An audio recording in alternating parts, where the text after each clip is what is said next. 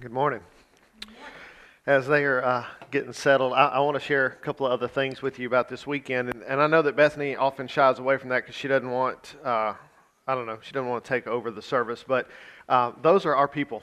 And there are stories because we were a part of them. And so there's just some more I want to share with you. And I also want to share this because you guys are invested in this community. And we're going to talk about that some more later in the message. But I want to tell you how the weekend began and how it ended because it's significant because of all the things that we just sang. We got to YC. The kids are always pumped when we're headed there, and some of them had been before and many of them had not. And so there's just all the anticipation of a big event coming, and they're going to spend the night at the church, and that's weird but also fun. And so there's all of that dynamic happening. And we get there, and things are beginning. And the youth group behind us begins poking and making fun of a couple of kids that are sitting next to me. And I was oblivious to it, because me. And so that's, and they said something to Bethany, and she told me, and you could see their demeanors completely changed. And I share that with you because it was evident throughout the course of that evening that you guys were praying for those students. And I want you to know that because we started there, and by the end of the night, all of them felt the Holy Spirit speaking to them that they needed to give their life to Jesus. And they went down and they made that profession of faith. Later, I think it was the next day, that youth group apologized to our kids, not to my knowledge, not because we said anything to their youth leaders, but because the Holy Spirit was working. And then by the end of the evening, we ended with David Crowder leading worship and in a concert. And I don't know if you've ever been to one of his concerts, but the albums don't do it justice. But our kids are jumping up and down, screaming, worshiping the Lord, along with all these other teenagers. And all of that happened because of you guys praying and the Holy Spirit working.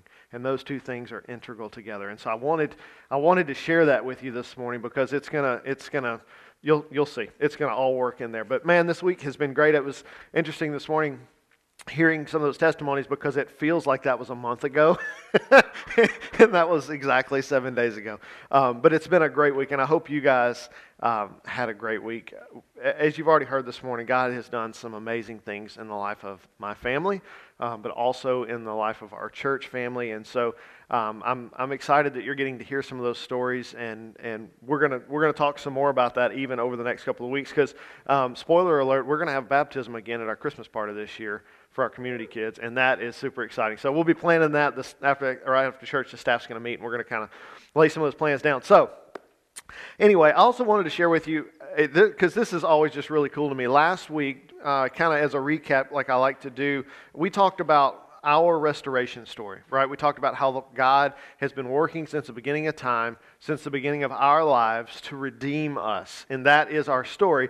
And I found it incredibly interesting and very much of God that the first session that night, the speaker was talking about the power of our stories. And that our stories begin in sin, but they end in salvation. And so I had written down to share some more of his points, but I've taken up some of that time this morning telling other things. But I can tell you that this spoke powerfully to our students in helping them to see themselves in the gospel. Because we talked about before, all the time we can read Scripture and it feels like it's over there and we're over here and there's this gap between. But when we realize that all of that Scripture is about Jesus wanting to love us and us to feel that love, all of a sudden that story that seemed so far over there, now we realize is part of our story. And that's what our students got to experience. The second point that he made, I think, was the most significant for them and for us. But he said, like I said a while ago, your story starts with your sin, but it ends with Jesus' salvation. All of us start in the same place. We're born in sin. We've talked about that a lot. I'm not going to beat that dead horse. But for them to understand that we all start in the same place, but we all have an opportunity to end in the same place was significant. And as we continue in chapter 10 today in the book of Hebrews, we're going to see the author of Hebrews kind of further develop that idea. But before we jump into chapter 10, I want us to take a look back at two other passages that kind of pave the way for this culmination of this argument that he's been making through chapter 10. As I've said the last couple of weeks, chapter 10 is kind of a recap of chapter 4 all the way through chapters 9. But look at chapter 4, verses 14 through 16. I'm going to read it, say a few things, and we'll jump to the next one. It says, "Therefore, since we have a great high priest who has passed through the heavens, Jesus, the Son of God, let us hold fast to our confession. For we do not have a high priest who is unable to sympathize with our weaknesses, but one who has been tempted in every way as we are, yet without sin. Therefore, let us approach the throne of grace with boldness, so that we may receive the mercy and find grace to help us in time of need." You're about to see the author of Hebrews is creating a pathway. He's helping us to see a pattern of what Jesus is doing. Since sin entered the world, God's goal has been to bring us back to himself. And he's done that in a very specific way. He's done it through Jesus, and the author wants us to see that progression of Jesus' work throughout history on our behalf. In verse 14 of that section, it said, "Since we have a great high priest who passed through the heavens and into the very presence of God." And then look what he says in chapter 6, verses 19 through 20. He said, "We have this hope as an anchor for our soul, firm and secure. It enters the inner sanctuary behind the curtain. Jesus has entered there on our behalf as a forerunner because he has become a high priest forever according to the order of Melchizedek." So Jesus has gone before the Father. He's gone behind the curtain as our forerunner. Think of it as if you are standing there, the curtain is there, and Jesus is like, "Hold on, I'll be right back." And he dips in behind the curtain. He went through that curtain that separated, remember, the inner room from the Holy of Holies. That curtain was there to separate the priest from the presence of God. And then it brings us to our passage today. Read this with me, Hebrews chapter 10, verses 19 through 25. He says, "Therefore, brothers and sisters, since we have boldness to enter the sanctuary through the blood of Jesus, he has inaugurated for us a new and living way through the curtain, that is, through his flesh.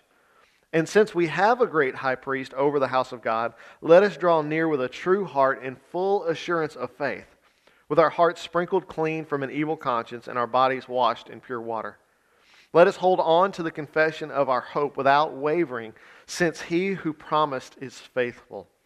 And let us consider one another in order to provoke love and good works, not neglecting to gather together as some are in the habit of doing, but encouraging each other, and all the more as you see the day approaching."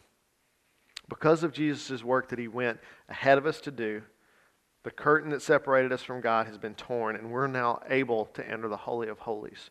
If I was going to kind of mark out that progression that the author is talking about through these three verses, he's saying that Jesus passed through the heavens to prepare the way for us.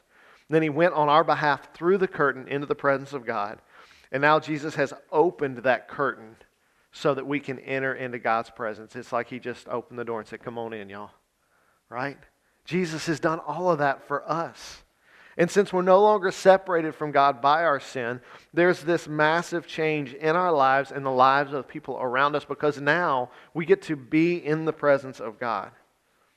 The point of this passage is to help us understand how big a deal it is that Jesus has done this and what that's going to mean for us in our day-to-day lives. I told you last week we're going to look at some of the benefits that come from being in a relationship with God, and that's what we're about to do. But the first point I want to make today in helping us understand that is that we get to draw near to God with boldness. Now, I don't know if you think about being bold often in your life. If that's not a word that I use. Man, I was really bold today when I did. That's just not a word that I use a lot. But I was thinking about what this might look like for you and I in our daily lives. And I thought about someone that I used to work for. He's a great guy, ran a business, and was very intentional about how he spent his time. And it was necessary for us often to meet to talk about day-to-day operations and how we were going to do the things that I was in charge of managing. And if I needed to meet with him, I had to schedule that. Right? He had a secretary, so I either had to go through her or I had to send him an email, and he would schedule a meeting, and then I would go to his office at the appointed time, and we would have a certain amount of time that we would discuss the thing, and then I would go on about my business.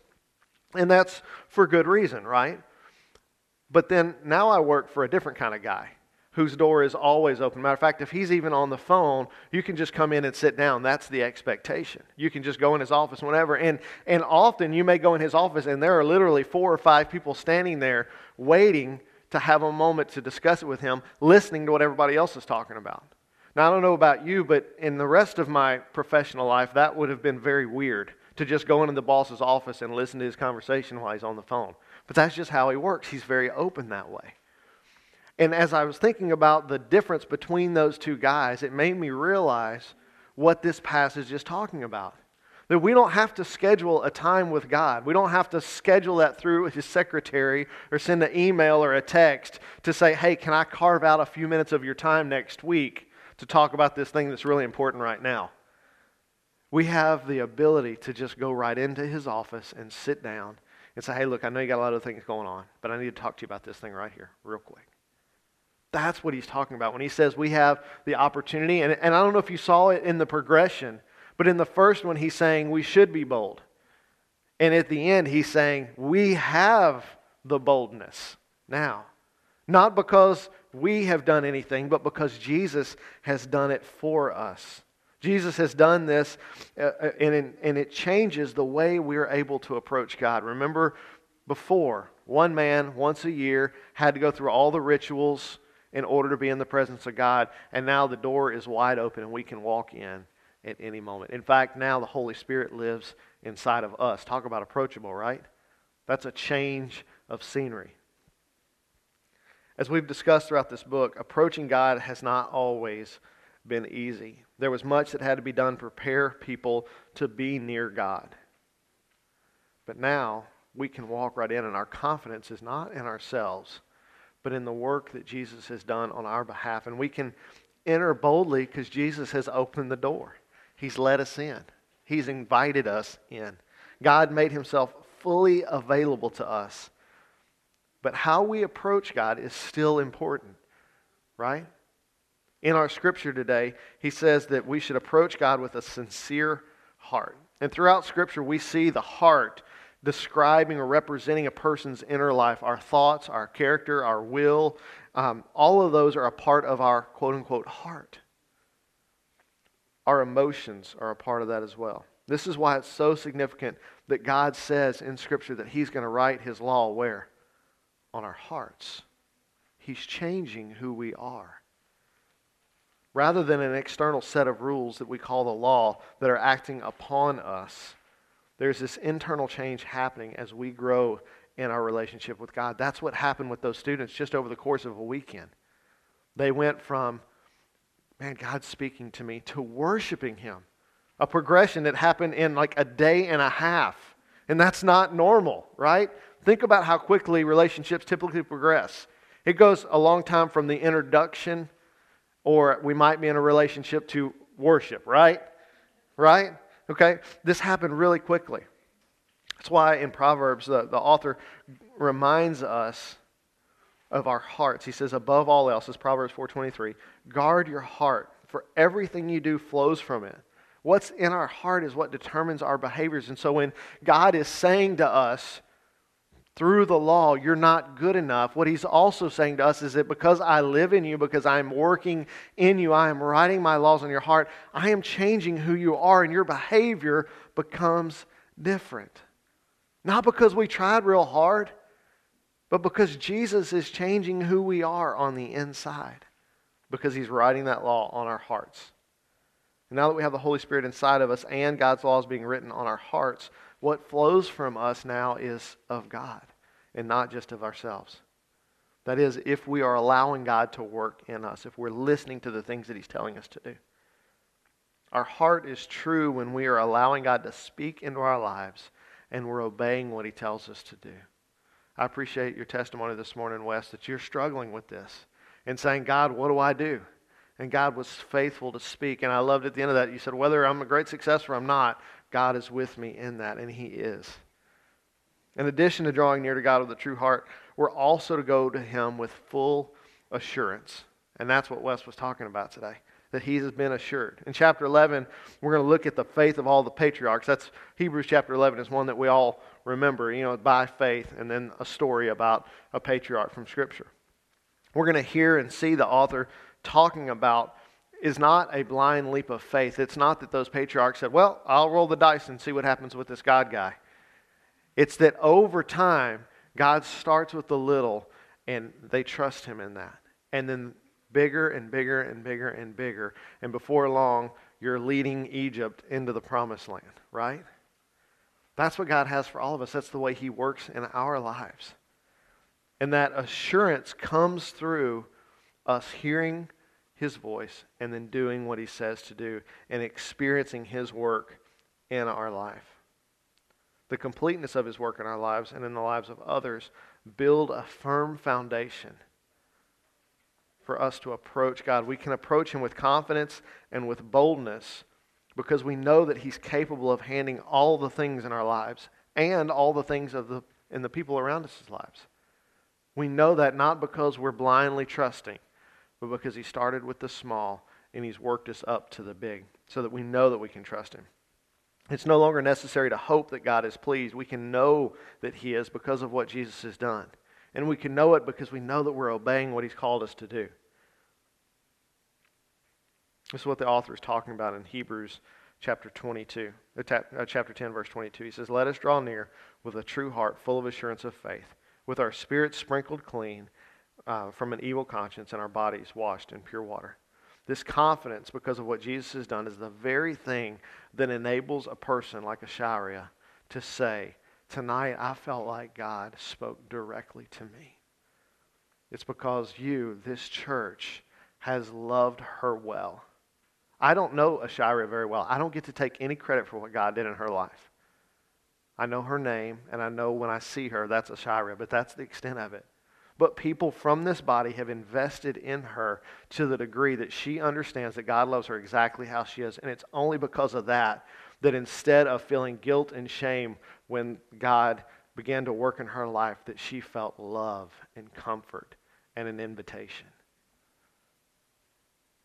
She knows by experience that God's people love her, and she's able to feel God's love directly from Him because you guys were the precursor to that. She got to experience a little bit of His love. And then when He said, "Hey, I'm calling you right now," she was able to receive that. Because of the firm foundation that was built through a relationship that we have with God and with her, we're able to hold fast, right? Listen to this. That firm foundation, those stones that are being laid in the roadway, build a firm foundation. And because of that foundation, we're able to hold fast, which is point number 2. Stay the course, for God is unchanging. Verse 23, Hebrews chapter 10, it says, "Let us hold on to the confession of our hope without wavering, since He who promised is faithful." Remember, the churches that this was being written to were being persecuted, right? They were being told this Jesus guy was not real. He wasn't really the Son of God. This letter was sent to inform, to remind, to encourage the church of God's work, of all that He had done. And even when life circumstances try to convince them, try to convince us otherwise, we can hold fast to our faith in God because He does not change. Our experiences with God prove that He is still speaking and working in people's lives. That's what this testimony time is about every week. It's about us sharing what God's doing in our lives. And though much time has passed, God is the same today as He was when this letter was written to the churches. Right? Nothing about Him is different. As we've studied this book, we've seen the ways that God has been preparing His people for their restoration. That's what the book of Hebrews is about. It's about helping people to understand that this is their story. And regardless of how people responded over the generations, God has not wavered in His resolve to restore His people. He continues that work. And the knowledge that He never gives up on us and never stops in His pursuit of us gives us hope when life gets hard. When it seems like the devil's throwing everything he can at you, just like this weekend, trying to mess up what Jesus is doing with just some prayers. God said, "Nope, you're done. Get out of here." And it was over.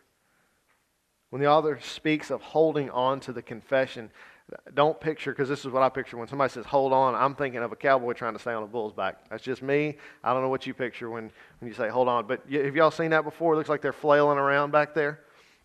That's not what he's talking about when he says hold on. When he says hold on, it's more like a lifelong friend that we can count on to always be there. I was thinking about this weekend. I went recently and visited with my friend Scott. We got to have lunch together a couple of years ago.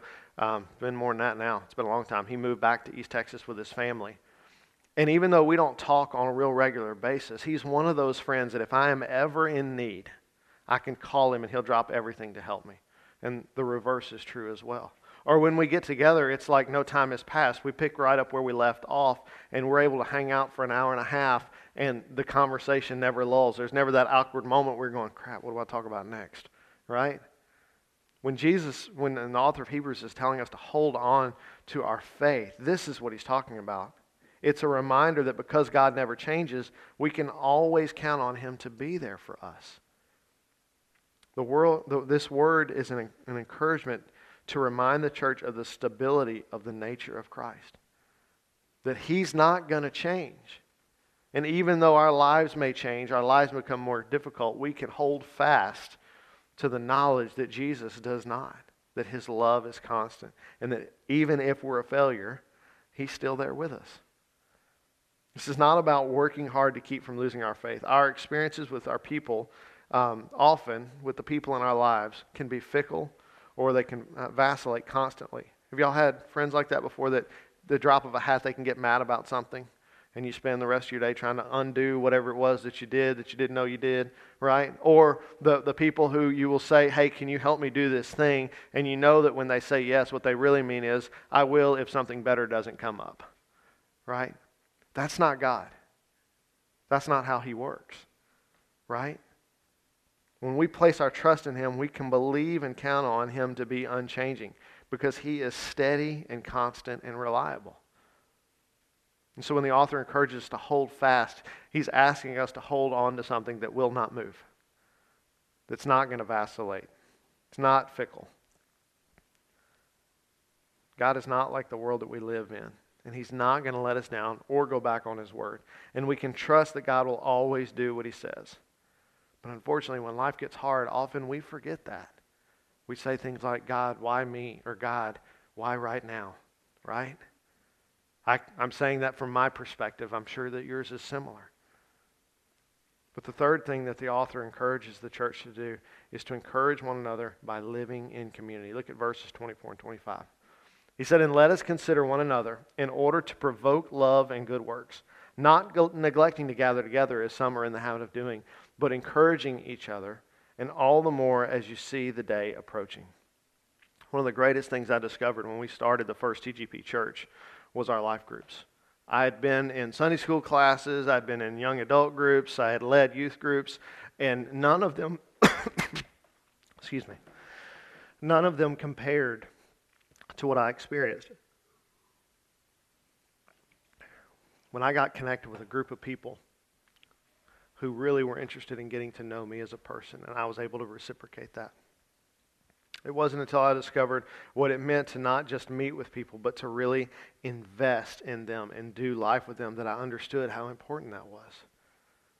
Listen, life's hard, and when things are going pretty well, or when they're not, we all have this innate desire in us to be known, to feel like someone knows us. I can say without a doubt, without my life group over the last 10 years of my life, I would not be standing here in front of you today, because life has been hard. And it's because of the people that God put in my life who knew me, who knew that when I was saying I didn't need help, that I really did, and came to help anyway. It's because of things like that that I'm able to stand before you, because people invested in me and knew me. That's what all of us have experienced in our groups. I know I'm not the only one that's had that kind of experience. But God created us to live in community with one another. And in this letter, this is a pivotal point. The author is reminding the church of how important it is that they meet together. Because they're being persecuted, their tendency was to not gather, because that just heaped on more attention than the fact that they were not like everybody else, because instead of going to the temple or the synagogue, they were going into homes. When a person is struggling, having people that can suffer or celebrate with them makes all the difference in the world. Have you ever noticed if you have to go on a trip by yourself, it's not nearly as much fun as if you brought somebody who's meaningful to you with you. Or maybe you go to work all day and you get home and you and your spouse or your significant other are sharing about your day and you think, man, I wish you'd have just been there to experience this, right? The reason that we have those feelings is because God created us to live in community, to not be out on our own. Having another person in our life elevates our life to a new level. I went on a trip recently, and I can't remember where I went, but I remember thinking the whole time that I was gone that this would be so much better if Bethany was there. Because I love her. She's my best friend, and things just aren't the same when she's not around. Having her in my life elevates everything else around me. And when it comes to our faith communities, those shared experiences that we have with one another elevate our understanding of God and how much He loves us. It's no mistake that for many of us, the testimony time in our service is our favorite because we love getting to hear about what God is doing in other people's lives because it encourages us. It's not that the worship or the messages aren't good. It's the emotion and the connection that comes through hearing about what God is doing in someone else's life. Because often those become connection points of, man, I needed to hear that today because I've been struggling with the same thing. Or, man, I needed to share this with people because I have to get it off my chest because people got to know about what's going on.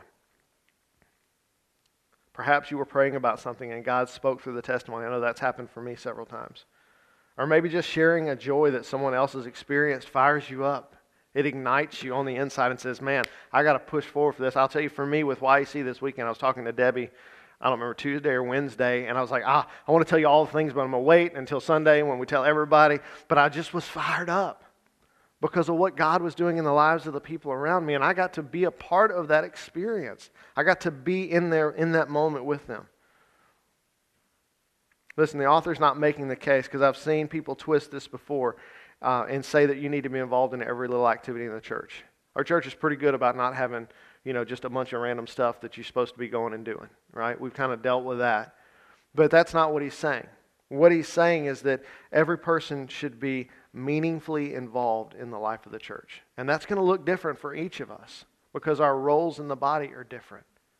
And we shouldn't be comparing ourselves to what other people are doing, but asking God, how are you wanting me to meaningfully invest in the life of this church? And then do what he says.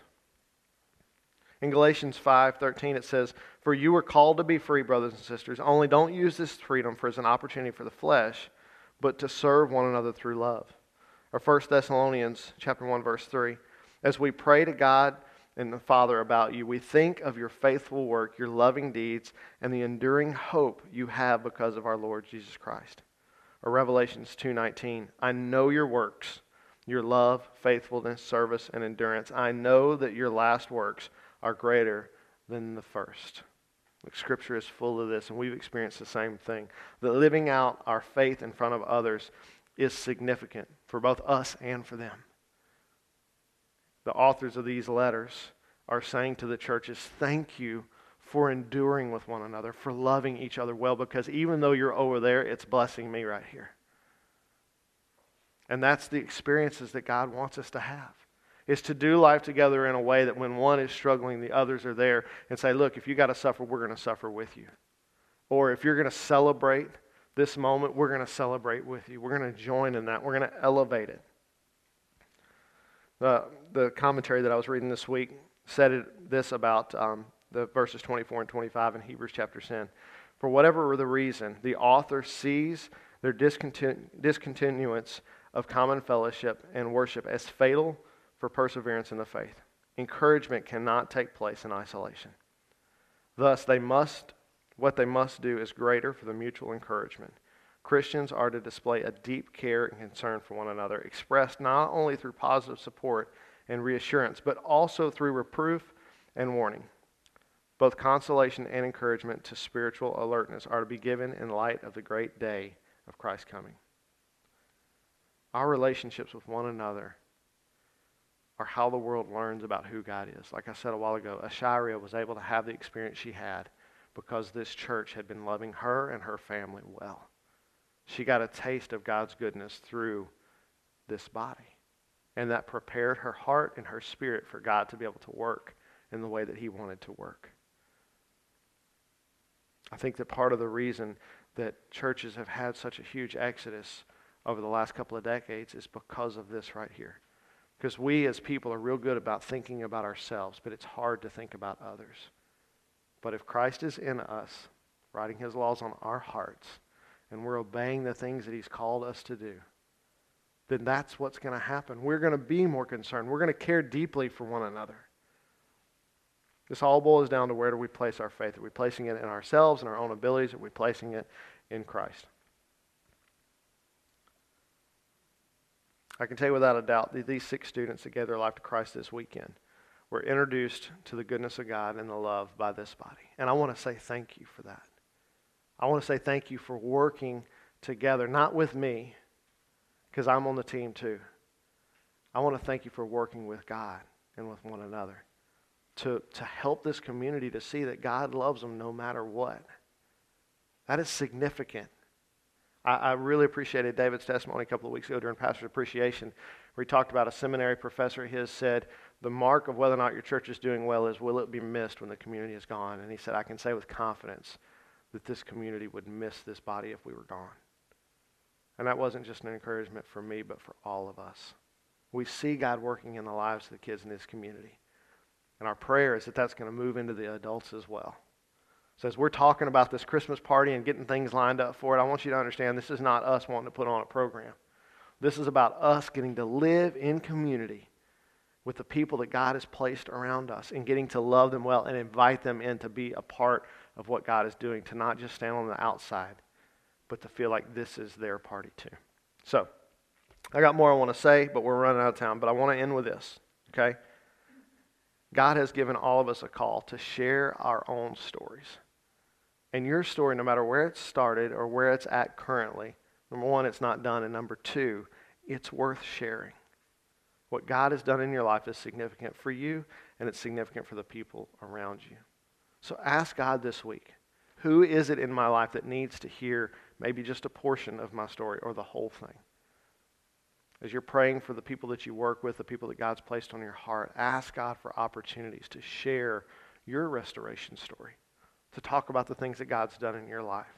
And ask God to show you opportunities to love the people around you deeply, to make your focus not on yourself, but on who God has called you to be in the community of believers.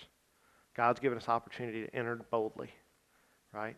He's asked us to move forward with full assurance, with true hearts.